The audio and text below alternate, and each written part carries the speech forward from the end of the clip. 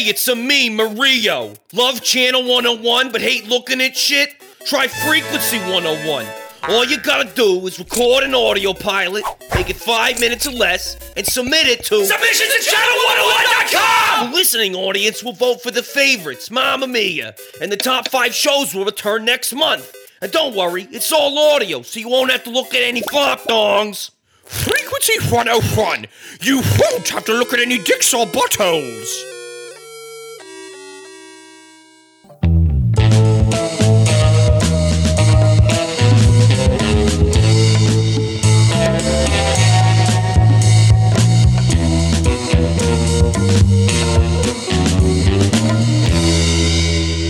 You are listening to Primetime Flies, a Channel 101 podcast where time flies and we talk with all sorts of Primetime Channel 101 and Frequency 101 people, creators, writers, actors, directors. And the point is to get to know these wonderful people and we'll learn more about their craft, certainly their relationship with Channel 101, and I'll use my time to shower them with much-deserved appreciation, affection, and gratitude for their work. Hey there, everyone. I'm at this moment already in possession of recorded hangouts with this and the next 2 episodes as guests. There's a lot of 101 goodness to get all up in. Speaking of which, you should be doing that too. Like, if you haven't made or submitted your pilot for Channel 101, don't wait until August 25th, because that'll be one day too late. The submission deadline coming up is August 24th. And hey, if you're feeling lucky, you can scrap the video file and send an audio-only pilot for Frequency 101 by, it's too late for August. But start making shit. This month's screenings are happening on the last Saturday and Sunday of the month, as always. Channel 101 and Frequency 101 pilots can be submitted each month to submissions@channel101.com. That's submissions@channel101.com. And that's how we feed this tank of great, fun ideas and shows. For this episode of Primetime Flies, my guest shares in common with me not living in Los Angeles. He edited himself into Tom Hanks movies and made brilliant things happen from where he hails, which is Austin, Texas. He is a super funny and talented actor, improviser, writer, and editor, and more. And we get to continue witnessing his evolution in all those aspects in real time as his show Mind Dreams, which is in primetime right now, will be in the next 101 screening. I admit I was a little lucid when we were talking, but I think it contributes to a really fun chat where you can get to know him and hopefully feel like you're hanging out with us. So please welcome Mr. Kyle Sweeney.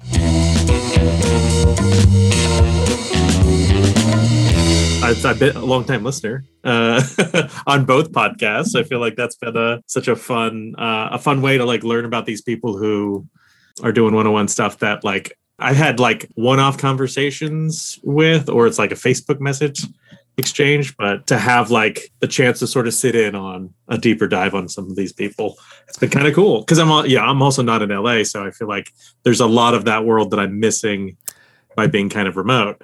Right. But it's like they're real people too, and not just like talk show celebrities that you're like, oh look, they're doing a show, cool. I wish I could be part of the crowd. Well, that's the weird thing. I mean, if I was there and I didn't have a podcast, I probably wouldn't talk to anybody. Like, yeah. I'm just not comfortable being in a room with people and trying to talk to one person. It's really hard. Right. It's like, what's my icebreaker? I hope this doesn't bomb. Yeah. I visited LA a couple of times for a couple of screenings, and I think Channy's one year. And everybody's very warm and friendly, but it is still that like, it's a little awkward to like make an occasion to go say something to somebody beyond just like, hey, great show. And then you're like, I'm out of material. See you later. See, the winning fish is when I'm eating it is like, I got you here on the podcast. Now it's like I get to hang out with you for an hour. Right. And I'm recording it and I'm going to put it out there.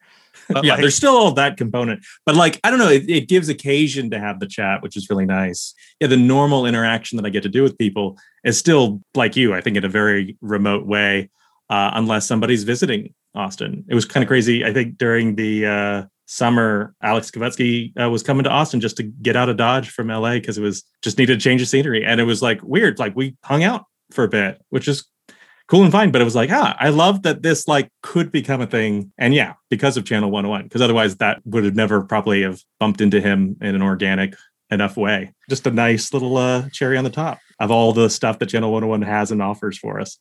Yeah, you already know this. Like being in 101, sort of just we have this deficit of social confidence, but we have this amazing creative output. Like we're the. Ugh. I'm totally with you because I feel like there's like not 101's agenda, but people's agenda about getting into 101. It's kind of this weird dynamic because I think it's a special kind of person that it takes to be like, I'm going to do a bunch of hard work. I'm going to do something super creative. And I'm going to try and get it to be screened in this thing. And no one's paying you. There's like, you're doing it for the love of it. And again, maybe a little bit of the ego stroke that my thing got screened. I got first place, whatever that is that you're kind of like have there. But it's like, not everybody would opt into that experience, I guess, willingly. Like, it's like, there's not a deal on the table. I want to do this web series, but I'm not going to do it month to month. I'm going to shoot it shotgun style all in a row, ask for a bunch of favors and just kind of make my thing and then put it on YouTube. And it's going to serve me in that way. Or it's a weird kind of contract to enter into, like, I'm going to be a part of the 101 space. I'm going to do this. I'm going to pour my heart and soul into making pilots or helping other people in other episodes or whatever it is. And it's like, at the end of the day, Dan Harmon's not going to give you a job because you got a pilot in the Channel 101. It'd be cool if he did, but it's like, that's not why people are doing it. It does have some of that prestige from, when it started and what all the people who kind of were just going to grind on doing fun and creative stuff. Yeah. And it's not surprising how many of those people who were willing to do it, for no one or for, a living room of people or a bar full of people and just kind of had that bug that they've now become successful or in Marvel movies or, whatever it is. It's just like, yeah, no, these people blew up for a reason because they were kind of addicted to this process and addicted to like telling stories. And that's what 101 kind of is for everybody. It's not like a Wade Randolph / Sevon Nigerian, who I'll be chatting with next. Nice. Amount of work that you've done or years that you've been doing stuff on 101 in particular, because I know you got Sister Fuck on YouTube. But that's true. That is one of the built-in properties we're hoping to really get moving. Oh, I love it. And every fucking show that you've done on 101 is a show that I'm a huge fan of. Like, the work has so much life and quirk built in, just oozing out of it. I mean, Project Todd. You had me since that. And Mr. Coffee Man, the character that sure. Oh, so. By the way, super sweet. You can't be any more gracious in the way you host these. And of course, I feel very warm just hearing, those few things that you've already mentioned. I'm like, yes, it gets me. Primetime Flyer stats. Talent 2604 on the current to today channel101.com. Show creator of 4 shows, including Project Todd, Kyle versus Tom Hanks, Mr. Sneeze and the Cream Boys, and your current primetime show, Mind Dreams. As an actor, 6 shows, also including Wave Race 64, the series, Mr. Coffee Man as Mr. Coffee Man. And let's not you forget serving as a writer, producer, editor, and more on all, I'm reading this, shows, as well as makeup on the criminally underrated Sedona meditation series. Now, I have to feel that I didn't actually do makeup for that. I think that was Andy Petruso just throwing me a bone. We have given each other sort of joke credits throughout the thing. I love the formality that the site provides. Like, here are all these roles that we're doing, but it's like, it's fun. It's fun. But I'm glad he, gave me makeup for the Sedona meditation series. Well, if I could back up and apologize, Andy Petruso does not need makeup. He is that handsome the moment he wakes up. Got that perma-glow all over it. It's working. All the shows that you've done or been on are very inspired. Like, I know going into this, too, that part of what you do is you're an improviser. Nothing like a little procrastination to kind of pop stuff out that way, where it's just creating last minute and getting away with it. I think that's the big thing whenever you hop on stage. Yeah. That's brilliant. To be good at improvising, I'm just a fan of improvisers, but it births, I imagine, 50 characters a day that are all just gold.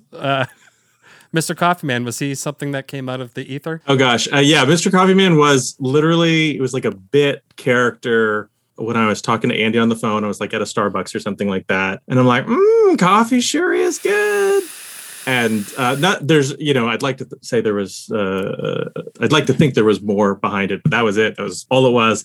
Andy was somewhat charmed by that. And he's like, hey, just record a thing. Him saying a few dumb lines like that. And I did. And then like a month later, there's a 101 show, which I had, beyond that, nothing to do with. And he just had constructed his super narrative of this phenomenon that was Mr. Coffee Man. That's like 100% pure editing exercise of like, oh, let me just pull clips from this and that and to sort of create something around that, which I was quite charmed to be a part of. Right, well, either in like the magical form that happens with improv or in premeditated strokes of editing genius, I could see in the people who made it, there was an intelligence, there was like a super understanding of how these like heartfelt news stories, like the composition, there was a pure understanding of how to make it look exactly like it was a real phenomenon that was happening. Sure. Which also inspired a musical. It's true. I can't believe episode 3, the musical episode of Mr. Coffee Man, got not voted back. That's the formal way. It's like, well, yeah, the thing that I love about 101 stuff is whenever I see someone take just like a huge swing, I'm so on board. Because, like it's that thing of like, okay, anybody can play it safe or do like, here's my palatable show. Here's my, 10 jokes a minute kind of format. And we're just kind of cruising it out that way. But when somebody comes in and does something big and bold and something that would be advised not to do in a 5-minute format, I'm always like, hey, no, that the level of effort that goes into that should be rewarded in some way, shape, or form. But that was such a fun project. This first clip is from a Channy-nominated Channel 101 show. I should have asked him if it received any awards. By Kyle Sweeney. It's called Kyle versus Tom Hanks. Specifically episode 3 from the April 2019 screening. Hi, I'm Kyle. Just a normal guy who is minding his own business. One day I was contacted by acclaimed actor Tom Hanks, and my life has never been the same. And now our cat and mouse game continues. This is Kyle versus Tom Hanks. All right, Mr. Hanks, let's see what you're up to. Okay. Look at that smug butthead.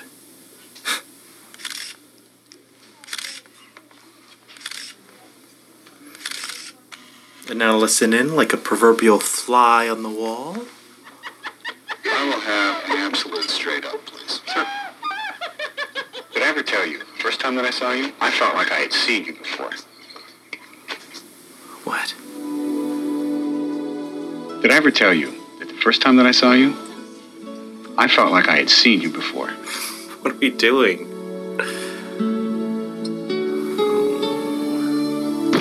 No. How dare he? All right, Tom Hanks. If that's how you're going to play it.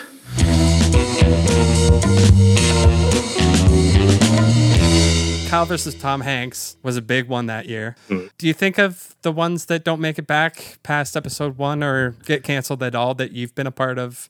Do you feel like they were a waste of time? Or are you one of those, the passion is in doing it kind of people?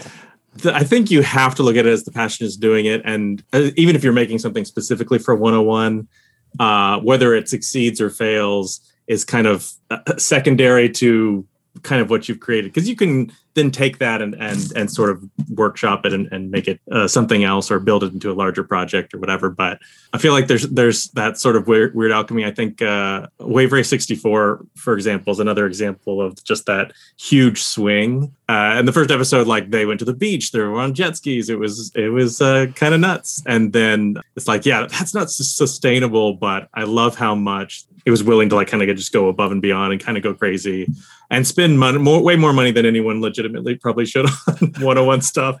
But I don't know. I feel like a lot of times it's like people will remember the thing that's been around, for 5 or 10 or 20 episodes or something like that. But yeah, they're just these things that are shine bright and burn fast that are like one-offs that don't come back, or we never got an opportunity to see what that episode 2 or 3 might be, and we can only kind of dream on what that would be. Right. I want to know who the other ones out there. There's me. There's definitely like Adam and Aaron who are doing the Surfing Through Time podcast. Mhm. It's kind of like the we love everything that you've done, even the stuff that you think people don't know about anymore. And I'm going to put up a GIF of Penguin going like, "You flush it, I flaunt it." Like, it's so true. There's so much good stuff. And all of your stuff, again, I can't tell you enough how big of a fan I am. And one of the things I like to say, I hope I don't forget, is thank you. Thank you for making it. We all know it's this thing that you make these shows for no money. Right. 100% ego-driven projects just to get out there and hear just a little something back from somebody about how that was fun or good or I enjoyed it. Even just I enjoyed it was like more than enough to be like, okay, that was worth the time and effort that took. Right. Can I extend that to the gang? I know you've regularly worked with Andy Petruzzo, Weston Lee. Absolutely. Austin Stock. Are you boys all from Austin? Austin Stock, not so much, but which is convenient. But both Weston. Let's stay on that. No, sorry. Alex Jonesy. That's a very sadly prolific thing at this time. Sorry. Anyway, yeah, Weston and Andy and I and a few of our other friends, like we made videos from like junior high on, and a lot of times when it was like, okay, hey, all the other guys are playing football. Let's go make videos after school at one of our houses. And then we'd try and find a way to showcase that. And it would usually be somebody's birthday party. We're like, hey, we have like an hour and a half of like shorts and sketches. We'll just play this. Everybody gather around. And it's like, oh no, you don't have to do that. But it definitely sort of started from that place and then evolved into sort of filmmaking and more formal comedy study, I guess, sort of after college and stuff. The crew is kind of tight for us to kind of come through. And occasionally we're going through and like looking at just some old tapes that we're surprised have not rotted from the little 8mm cassettes and stuff like that. It's weird. It was like, it definitely felt like, oh, I'm not a painter, but this is what painting would be if it was just like practice and just kind of going with it. It really was kind of like more of an instinct thing that was happening than focused on anything else. And it, just sort of kind of grew out from there. And then we always thought we were funny, but I think we've gotten funnier over time. That's always the goal. Right. What would have happened to that in the alternate universe where Channel 101 didn't exist? Well, the weird thing is, I feel like we've known about Channel 101 for a while, but like kind of didn't know it was still a thing at one point. And there was a period of time where we were just like grinding on sketch shows and doing stuff for a little local live audience here in Austin. Hindsight being 2020, it's like what we should have been doing is like doing shows and kind of working that muscle a little bit more than just kind of the sketch and the joke stuff. We'd be doing something creative and something probably video oriented regardless, but kind of finding Channel 101 now in I don't know, I guess the last 3-ish years or so. I don't know, again, 2020 being such a weird, is that even a year or 5 years or 10 years? But yeah, I think it's really allowed for like an opportunity to like, okay, I got another month deadline. Let's crank something else out. Let's put something, because it's fun to do and it's to exercise those creative demons and some ingot of something. And even better when it's going to be seen by 50 to 100 people screening night, Yeah. Do you think about the fact and the value in the fact that the people who watch it are genuine fans of stuff? Like they really appreciate it on a level where people who are just like, oh, The Circle's a fine show. Look at anything. Yeah, I feel like in a lot of ways it's, nerds is the word I'm trying to. Yeah, I was trying to think of another way of saying it, but like, yeah, comedy nerds and like even just story nerds or whatever it is. Like, if you're a fan of TV, there's something concentrated, kind of pure and uncensored, obviously, in 101 that is like this is a TV experience that's like unfiltered and crazy and not what you're going to see, on NBC or ABC or. I don't know, that it has a personality all its own. And that's like such an incredibly fun energy. And it's from people that, there are definitely things that I've seen from like Dave Seeger and stuff. I'm like, I'm a little jealous that he did that. But it's a good jealousy. It's like, I could see myself trying to do something like that. And kudos to him. Like, right. Amazing. Like, yeah. And you just want to kind of get up and go do something, not in spite of that, but to like, It's like, okay, I got something I can cook up. It's going to play. That's what you're kind of after, that deep high. Right on. I can't kiss your ass enough, but you do several things on these shows that currently exist so far at this part of the journey exceedingly well. But is there one in particular that fuels your fire to put time into? Is it performing? Is it special effects, editing, directing, writing? Since the day job is editing, that's probably the thing that I would always default to. Like, that pays the bills. I got to be good at that.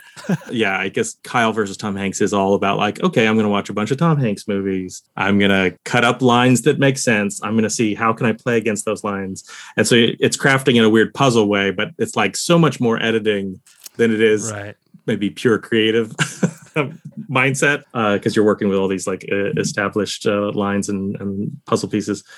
That's the one that I would say like I hang my hat on. But I think, the ego too wants to say, writer, I'm a creator and crafter of these stories. And that's where all my unique energy is that I want to get out there. It's the thing that, has mainly gotten its practice in, doing shorts or stuff for 101. I'm trying to think. I'm like, I guess there've been a few like micro paid writing gigs, but it's like real minor, and it's not. I feel like I'm not quite there yet as far as that's what I'd That's what I'd do. Is the thing that you enjoy the most the same as the one that you feel like you've done the best work at? I feel like writer is the thing that I like the most. It's like when it works, nothing works better than having put those things out there and I put those words in people's mouths, or even just like conceptualized the idea enough and outlined it in such a way that I'm like, okay, this does what I wanted to do. Since professionally I work as an editor, there's something about that is effectively rewriting. Countless amounts of times when I've been handed footage for, some dumb YouTube video or a commercial that was shot a specific way. I was like, this is a funny commercial and you're the funny comedy editor. Why don't you make it work? And I'm only coming in at this tail end of the process and I'm like, oh no, they didn't get it. They didn't get what they needed. Or they, in my opinion, they didn't get what they needed. And I have to like pull out my sort of magic editing thing to rewrite what they got on the day to sort of make something that's palatable. And I think that's where the skill is. Like, since that is like, it's still writing, but it's writing with these known elements. You can still get pickups every now and again, I guess, when you're editing something, but you're kind of stuck for the bulk. You're not going out for another day of shooting. You have what you have, and you might get a voiceover line or something like that to try and tie it all together. But I think that there's something about that where it's like, I feel very practiced at that, like kind of fixing it in post version of writing. That's part of writing. Absolutely. And it's nice because there are less choices at that point, but that makes you far more efficient of how to fix it with your like limited little table of contents box of content to make that.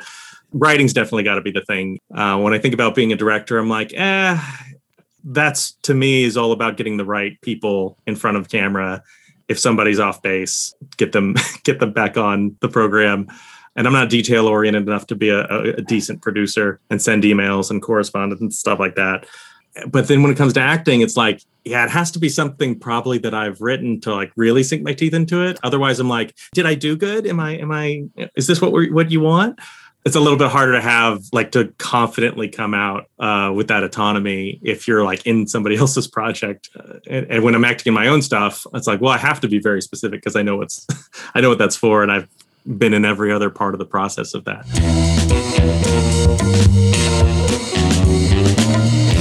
I'd like to play you a clip of work now related to the guest.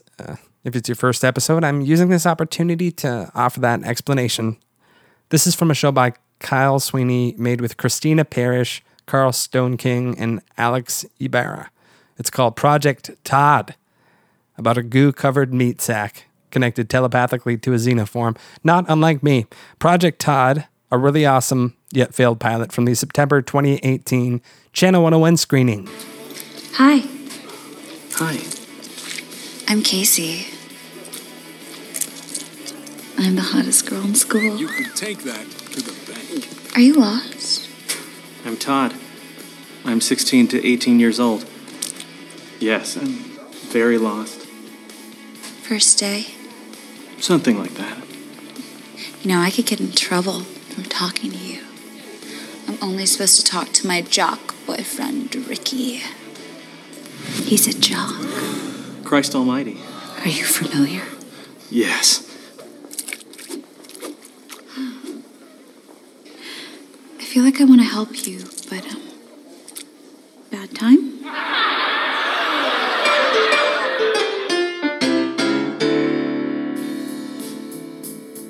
It's definitely a bad scratch. Every cat's got claws. Are you gonna say it? That's enough. What's going on in here? Who knows? Maybe you already have. Like, you pay attention to the one-on-one shows they see, and you're like, I like good editing in this. Yeah. And you could be like, I could perform for them. You know, I think if we put my raw stuff in their editing bay, yeah, I could see that really work. No, it's weird because collaboration is such a huge part of it. In a lot of ways, my stuff that I've worked on for 101 has been super siloed. Like, writing alone is kind of garbage and lonely and kind of the worst, because it's like being in a closet just thinking with your thoughts and like, no, I'm a stupid writer. I can't do this. Nothing's coming together the way it should. But when you're writing with somebody, you have that ability to kind of bounce ideas off of. So I love the alchemy of that, like the pairings that could come out of stuff. Yeah. But yeah, there's the stuff that I've been doing, like it's Kyle versus Tom Hanks, is me in front of a green screen and the filmography of Tom Hanks, and then it gets mashed together. Or even the Mind Dream stuff, because of COVID and all this stuff, it's like, well, this feels like after doing the Hot 30s, that felt like really fun. So like, what if there was a way to sort of package that? Well, now it's me doing some animations for a minute and then 4 other folks coming in and doing something. And there's not as much like collaboration within that, but it's like a palatable enough chunk to sort of kind of crank out. I would love to do shows where it is like, okay, yeah, all hands on deck and we're all getting in there and kind of a handful of people just working together. I think that can make something huge. But the stuff that I've been doing, I think there is like this slight element of like, I don't want to call in my favors. How many hats can I wear comfortably or uncomfortably before we reach critical mass, just to sort of make in that siloed way, I guess.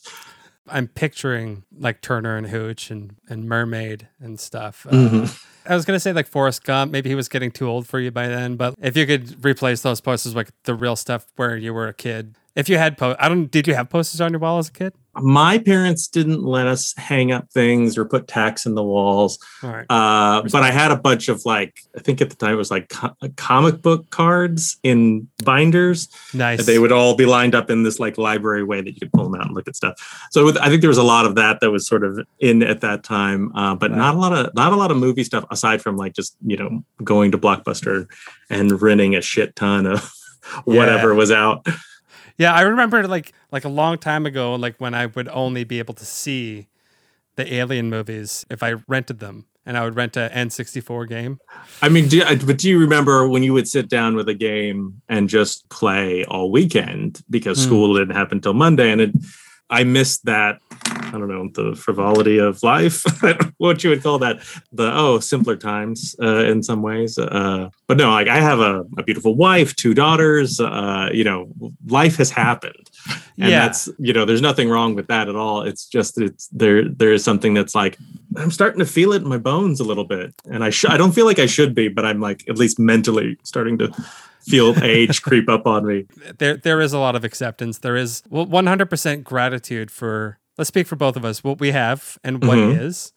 And there's a practice that I have to do, whereas what use am I getting out of looking back? Is it recreational or is it time traveler's dilemma where you're like, if I made this choice and this choice, then that could have got this. And then if I did this versus that, I would have been set up super successfully in this way. Yeah, there's just like nothing productive can really come from a lot of that Monday morning quarterbacking. Well, it's a difference of escapism for escapism's sake, because you have a moment. You can look at a photo album to go like, oh, wow, look at that. Or you can look at a photo album because like, I wish it was still then. Right. There's a sadder one that has more drink involved. Yeah. And that's a metaphor for the whole. Sure. Yeah. I don't need to feel as old as I do if I weren't fucking eating poorly as I've been the last few years. Sure. You get years back just by taking care of yourself, which I'm saying from I've gone in the other direction. Well, now let's keep in mind that this whole pandemic stuff has been a year plus of survival, and really anything goes. And I feel like perhaps some poor choices were made, but I feel similarly where you get nothing out of like shaming yourself for the past or relishing in something not going the way you thought it would go or something like that. Right. But being present and being here and jonesed for what's next and what's coming. Right. I think that's huge. That's beautiful, man. I don't know, kind of pulled it out of my ass, but I feel it. I feel it. We're trying. It's hard for me to make people become my best friend over one Zoom conversation, but it comes from reaching down to the heart and pulling it out of your ass. And Todd, honestly, I think this is happening right now. I think we are going to get there. Awesome. With that in mind, whenever you first had a goal or dream that was creativity based, what was it? Has it changed over time? Do you still have one in mind, or is the dream just happy and healthy as long as possible? And I mean, we used to draw like comics in like I think elementary school and stuff like that, and that was sort of storyboarding and stuff, and then that sort of evolved to doing the video stuff. From there, it's always been in that kind of thing, and I think in my heart of hearts, it was always like you're going to be writing TV shows because that always felt, I guess, more enjoyable because you get to keep coming back, and it's not that like, oh, you write one movie and then we'll see you eventually, I guess. Right. But it felt like more like, okay, that's the 9-to-5 job of what I'd like to do. Yeah. So I think in my heart of hearts, that's still where I'd like to see myself at some point. And there's no shortage of working on writing pilots and specs and stuff just to have on hand and, sharpen that tool. I feel like I keep trailing off the question. I'm like, yeah, I started talking a minute ago and then I'm still talking. Good. Yeah, just as long as you're still talking, Kyle, you got it. You're nailing it.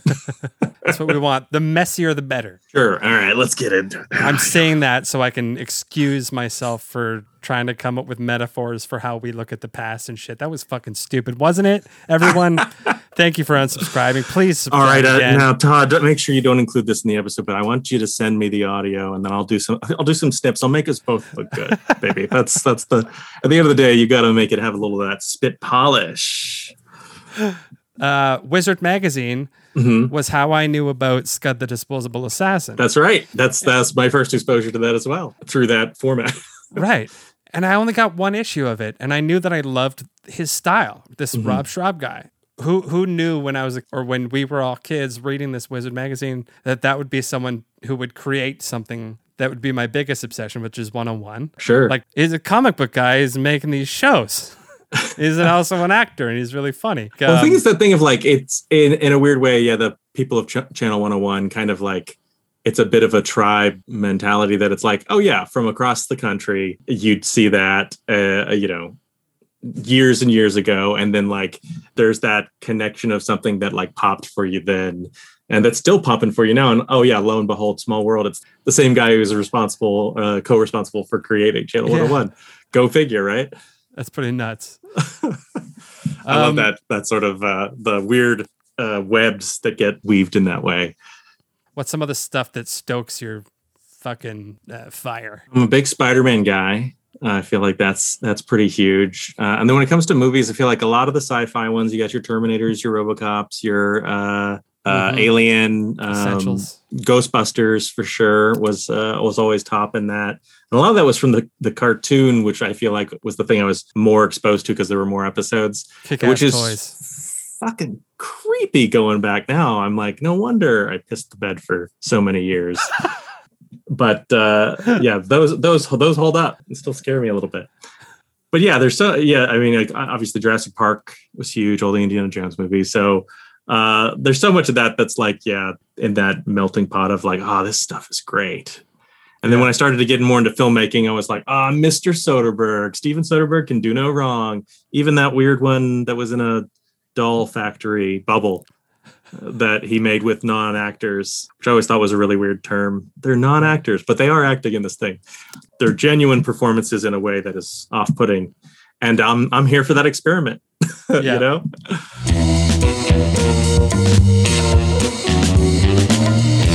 Here's a third clip from the works of Kyle Sweeney on Channel 101. This one was extracted The idea was from the Channel 101 podcast, co-hosted at the time by Brad Gage and Nick Hurley, where they would ask the guests to come up with a 101 show title and riff on what the show could be about, ultimately serving the title or any of the ideas to the listener as inspiration and instigation to make a 101 pilot based on that suggestion. So Kyle Sweeney was listening to this and said, "Challenge accepted, boys." And he made a 101 pilot called Mr. Sneeze and the Cream Boys. It was screened in March 2020. I'm assuming at the last in-person unmasked screening or in the first Twitch-only screening. Let's take a listen. Look at that butthole just sitting in our seat. This sucks. You said it. I hate Mr. Sneeze. Well, come on, guys. Lay off. He is our teacher. Don't you remember what he did to you last week? Mr. Sneezy, the door's locked. Can you let me in to use the bathroom? No, you may not.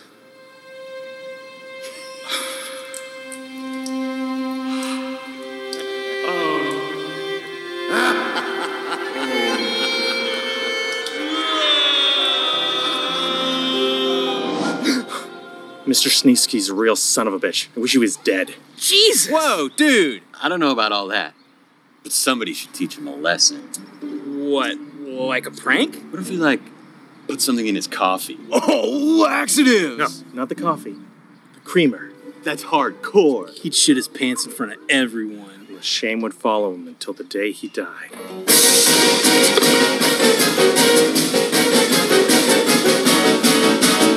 Ewan McGregor's scenes, I gotta shut up because you know what? You made me feel like I was hanging out with a buddy and I forgot I was supposed to be doing a show. Yeah. Well, speaking of, I do own the digital copy of Dr. Sleep, and that kind of goes to my the thing we were talking about all the stuff that we've accumulated. I'm I have bins and bins of DVDs and Blu-rays, and then now digital on various streaming and it's just I'm such a pack rat in that way. And part of it was I'm not getting rid of this one DVD that has a commentary track that is not on the digital version or whatever. And I bought the same versions of Blade Runner and 2001 and stuff over and over again, and with each iterative format that's come out. But it's there are definitely movies that I have purchased that I'd never seen, but there's a little therapy in going you know what? I'm going to get myself a movie. I'm going to treat myself to that. And then I'll have it forever unless the cloud goes down. When it comes to appreciating multi-generations of stuff and the soundtracks, as you mentioned before. So sometimes the coolest bonds that you can have with something is when you love every song in it that you want to know what's on the soundtrack. Do you have a thought of wanting to make something, whether it's in 101 or not, where you can be a part of creating that full extended joy for someone else, where someone wants to listen to the soundtrack of Mr. Sneeze and the Cream Boys, or they want to collect the trading cards of fucking Wave Race? You know what I mean? Do you like that magic? Are you into that? Do you want to franchise something kind of? I'm a big sucker for the Marvel movies, obviously, and that whole interconnected universe. And I hate how fandom has done what it's done based on that in some ways, where it's these are great, but the people who are oh, there's the trailer is delayed. That's the YouTube video. I'm come on, we don't need that sort of update on this stuff. That seems really unhealthy. But I feel when stuff strikes a chord, no matter what it is, I'd love to be a part of the kernel that sort of created this thing that, has a life in this even very specific pie shape from that. I think that's super cool. And I'd love to be a part of something that does that. I'm trying to think how one would go there, get there. Not a bad start. Your Mr. Coffee Man does have an icon on the Channel 101 Discord. That's true. It's huge. And when you think of that, it all sort of starts with breathing life into a character and giving them an outfit. I'm sure Andy wants to franchise Mr. Coffee Man into a successful string of coffee shops around the nation. To even have that button in the Discord or the emoji, what would you call it? Whatever. I'm the too old, graphic interface that you're allowed to hit that has my face on it from a dumb thing that I shot on my phone against a green screen. It's I love that sort of the creative tendrils that could kind of pop off of that, or that just this sparks and can be a thing. a little icon, as it were. Yeah. I always kind of wondered, like, did you film that in front of a green screen because you're like, okay, so whatever you guys want to put behind Mr. Coffee Man is fine. And we end up watching it going like, so Mr. Coffee Man decided to film this thing in front of a green screen for no reason. He rented out a studio for the day, a little public access place. He sat down and he wanted to, really just, if he thought he was a personality then, I don't know.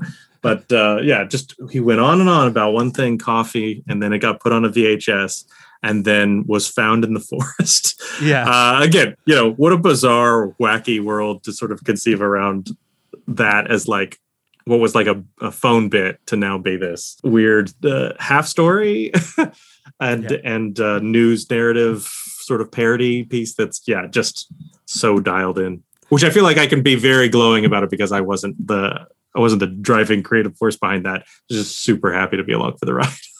Yeah, I'm sorry if someone else was the one who put the hat on you, but like I do have my own little costume prop bin, and that's where it's like, let me stuff a pillow in my shirt. Let me put this wig on. No, these glasses have bulky frames, and why not put another hat on and put a sweater on top here? Yes, the red and green will clash. It's like, let's go nuts. Go nuts for this dumb bit. And when it pays dividends in that, like, and has this life beyond kind of what you were bringing to it or what you ever expected. Yeah, I think it was like a minute and a half that I filmed, and then it got turned into this monster, which I love. I love it. Can I ask you about your your MFCs, your most frequent collaborators? Mm-hmm. I got two questions. I'm just trying to make sure I remember the second one. The first one is, like you, a genius, have most frequently collaborated with some friends of yours that I also think are geniuses, and I'm sure wonderful people as well. First, I'll say too kind. Genius gets thrown around a lot, and I'll take it. What are your favorite things about being on a team with them and what they bring, the creative pot that you guys stir around? Fucking, you get it, question mark. I think Andy has such a special brain, and I feel like that doesn't sound very complimentary to put it that way, but he always like attaches himself to this like super unique thing that other people aren't thinking of or aren't like tapping into. And then like the fact that there's a oil gusher of inspiration to be mined there that isn't going to be something that you're going to be able to replicate easily. When people are kind of smashing ideas together, it's just such a unique voice. And it plays well with others. It's a ton of fun. I know Weston always has such a very specific kind of style that he's aiming for that we would, even when we were kids, like kind of be pairing off because, Andy can't come play after school, but Weston and I are going to do something. When we create something that was very uniquely us in that like Venn diagram of stuff, of like style or subject matter or whatever. And it was always just like a lot of fun to see how those pairings would pop and do other things. Austin, I've only known, I think, in the last couple of years, but it like, again, a super kindred spirit, all of his little Stevie Wonders and all the stuff he's working on for his like game stuff now has been really cool. Thing? The Sinfeld remastered is kind of what they're working on now. That is like, who would start a process where they're doing like a horror game set in the Seinfeld and other weird New York property universe that's spooky. It's like huge swing. And like, I don't know, they're obviously in the clear with how they're attacking it as a project, that it's not like they're going to get legally in trouble, but that it really is this like pop culture mashup with stuff like Akira and I think there's some Ghostbusters in there and Spider-Man. And it's just like, what a nutty idea to like, not only come up with it, but then to like be ballsy enough to execute on it. Yeah. That's huge. That's huge. Bold. I think so much of the stuff as a creator or whatever, like you can be in your head all day and you can like think of a bunch of ideas that would be amazing. And that's like the danger of it. Like it would be great if you did it, but 9 times out of 10, you're not gonna do it. I think all the great little creative successes, one way or the other, have been birthed from that would be great, and this is how we're gonna do it, or like here's a way we can make that happen. And that's whether it's a Channel 101 thing, it's this video game project, or it's like, oh, here's just like an idea for a script. I'm like, I have a Google Doc that's just full of 2-line log line pitches of different things that each would be amazing, but like when it doesn't get executed on in some way, shape, or form, or doesn't get, I guess, brought to life, it's just an idea. It's just kind of sitting there, and it has little to no value. But then once you like do something with it, or you push through all the negative speak in your brain, or the critical people of like, am I really going to spend a month on this project? That's nuts. That's a month of my time. It's like, if you get this creative idea and you want to execute on it, and you do, like, that's when you're allowing for cool stuff to happen that wouldn't happen if you just binged Netflix a handful of more nights or whatever. It's very easy to kind of passively enjoy stuff, but then when you stick your foot in the door and you do something, that's where all the power comes from, because you're making something happen. All right, here's the fourth and final clip segment, and it's the intro to Andy Petruzzo and Kyle Sweeney's first episode of Mind Dreams, which first screened in January this year, still in primetime, baby. And then it goes into some sweet Mr. Coffee Man goodness from Andy Petruzzo's show of the same name from July 2019, and featuring Kyle Sweeney as Mr. Coffee Man. My mind to your mind. This is Mind Dreams. We have scoured the astral plane for unique dream fragments to present to you. Let us begin. Coffee's the perfect way to start. Let me put it this way. It's the story that's taking the nation by storm. I never thought in my wildest dreams I'd find something like this. He's called Mr. Coffee Man, and he's warming hearts on the internet. That's good coffee. Wow. One day I was hiking in the woods. Babe, what's that? What? And found this tape next to a tree. Look at this. That's wild. You're thinking, what could be on this tape? You bet. That's exactly what I thought. Mr. Coffee Man. You should fucking post that online, babe. Yeah. So what's on the tape? What great mystery is about to be revealed? It's literally an old man talking about coffee for like 10 minutes. I like the Folgers instant coffee. Tasty. But I don't like coffee too hot. That can burn your tongue.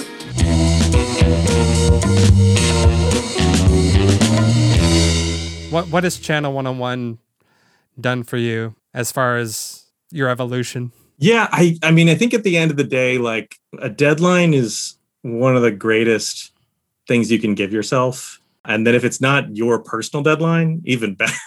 It's somebody else's deadline, that's golden, because then you can actually kind of step up. And there's so many times that, like, during the Kyle versus Tom Hanks stuff, it's me alone in a room with a green screen, and like, I think I have a take on it. I'm trying it out. I am waiting till the absolute last minute to shoot myself, not with a gun, but shoot myself with the camera on the thing, because I'm still not convinced that I've like got it. And you know what? I might as not even waste my time. And then it would be like, 2 nights before the deadline, and I'm like trying to crank out episode 3, or no, maybe it was episode 2. And then I completely scrapped it and did something all new. It's weird how it's hard for us to give ourselves permission to fail, or permission to like even just like exist with an idea, and it feels very final once you're like, okay, I've shot pieces of that, that's the direction we're moving forward. But without that deadline, I might never have finished episode 2 of Kyle versus Tom Hanks. Having that goes like, it has to get done. It's okay if it's not going to be the world's greatest episode. You just have to have an episode. And ideally, you're inspired and you ride that like wave of anxiety and creativity and create something super fun and unique. And it's even just in the last couple of years, it's been very interesting to like take my temperature on this idea of like, I think even when like the first Hot 30s were happening, I was kind of like, wow, I'm really getting in my head about what this Hot 30 needs to be.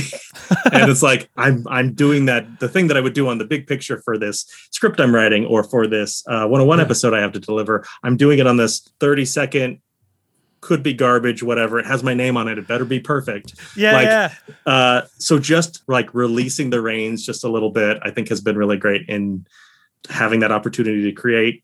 And the dumb Wayne Gretzky quote, you miss 100% of the shots you don't take.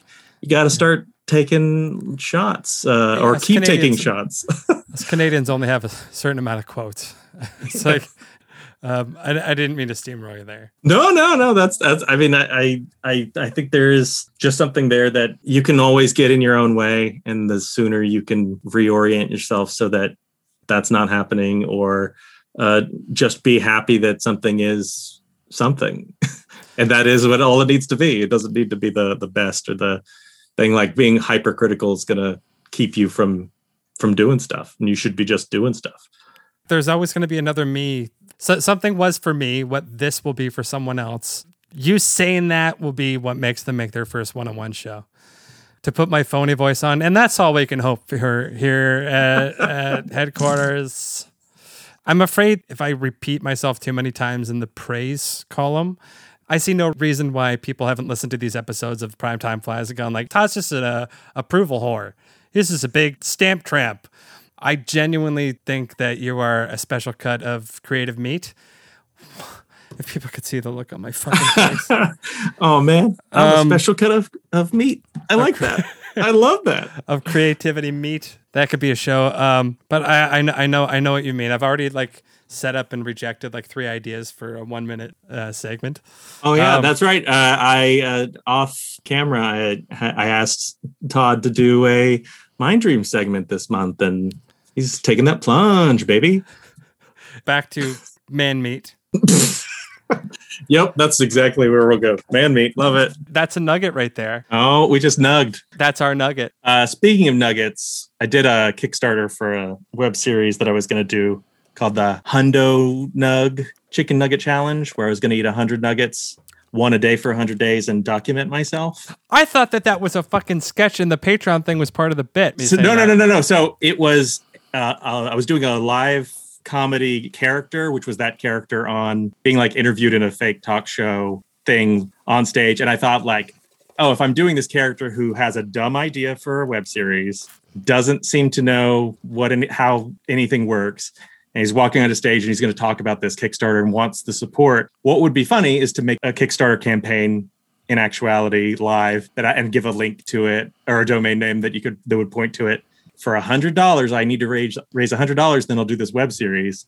That night at the show that had 20 people at it, before I got out of the parking lot, it had been funded to $100. And I was like, shit, it was just a bit. But now, fuck me, I have to do this thing. And then I started to get into it. And I did more campaign updates, but I have yet to finish. I made 33 in a row at one point, and then I stopped because I was like, I'm not enjoying doing this anymore. The bit seems long dead, but there's still this nagging thing of I accepted people's money, and on this premise I should deliver.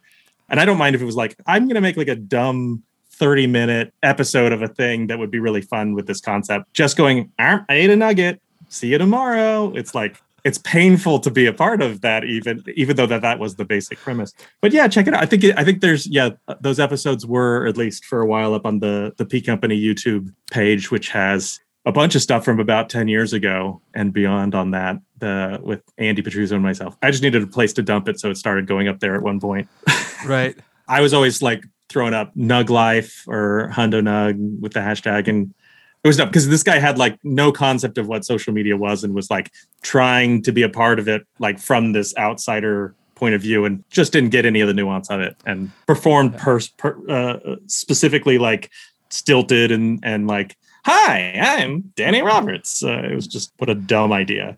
But I got I overcommitted to it, and then I was but why?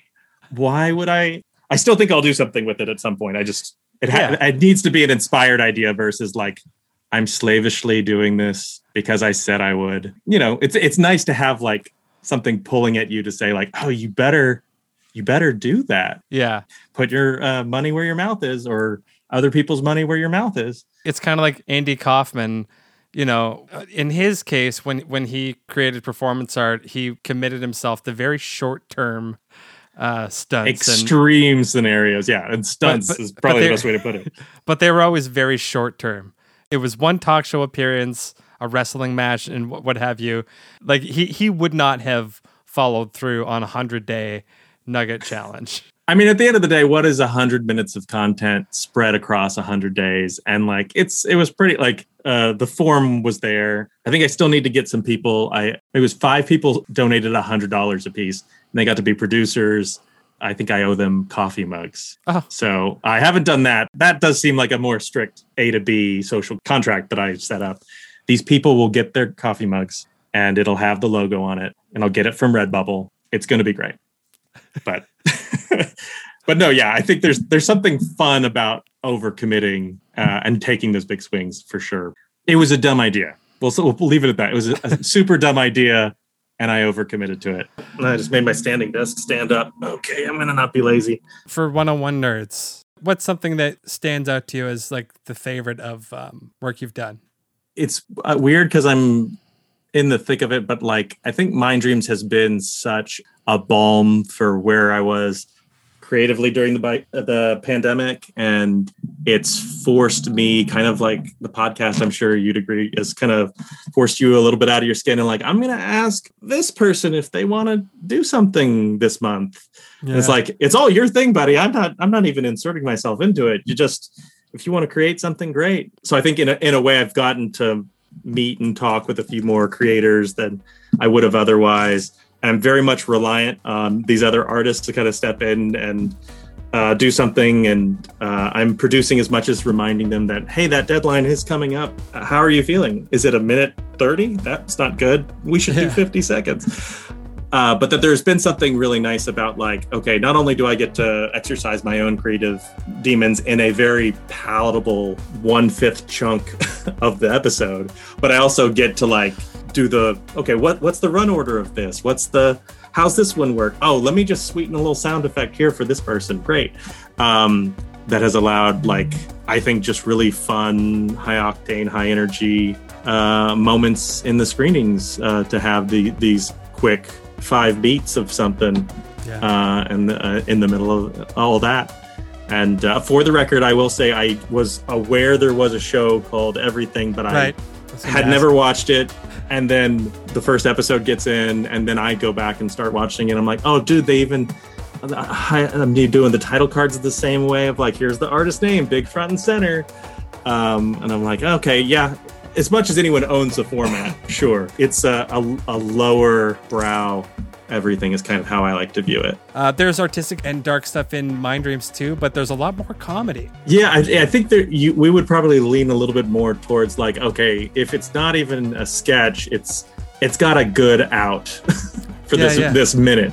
And so you're hit with, at least I'm leaving with that positive kick at the end of this segment.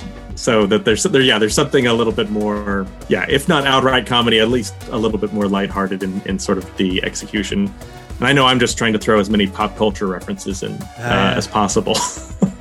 It's nice that Mind Dreams is doing the current era of folks who are either regularly contributing to 101 or willing to still contribute to 101, kind of depending. But I think, if we can get more folks submitting to 101 by way of like, oh, I got to do a Mind Dream segment and that was fun, and now I'd like to do a whole pilot, I'd say that's great. I know there's some people in Austin that I keep talking to try and grease those wheels to be like, hey, you do comedy, you should do one of these comedy things. Because with all the pandemic stuff, everybody's been kind of siloed into their own things, and it'd be great to just have folks doing more stuff. And if I got to benefit by having their cool shit in Mind Dreams, please, we all want that. These are all doorways.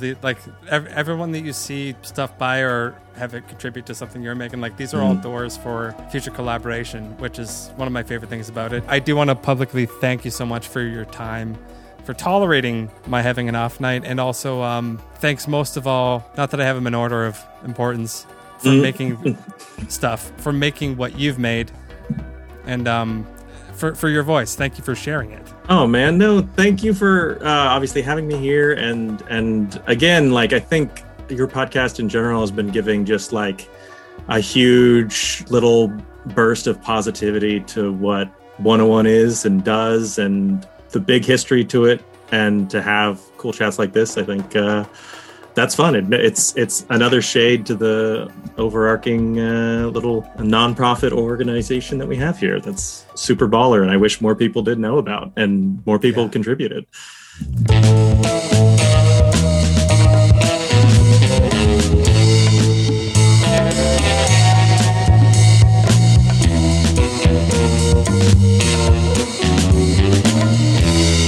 This podcast features music used with permission from the Holocene EP by Postmodern Machine, available wherever you get bandcamp.com, but please visit postmodernmachine.com. This has been Primetime Flies, a Channel 101 podcast hosted by Todd Donald. Thanks for listening.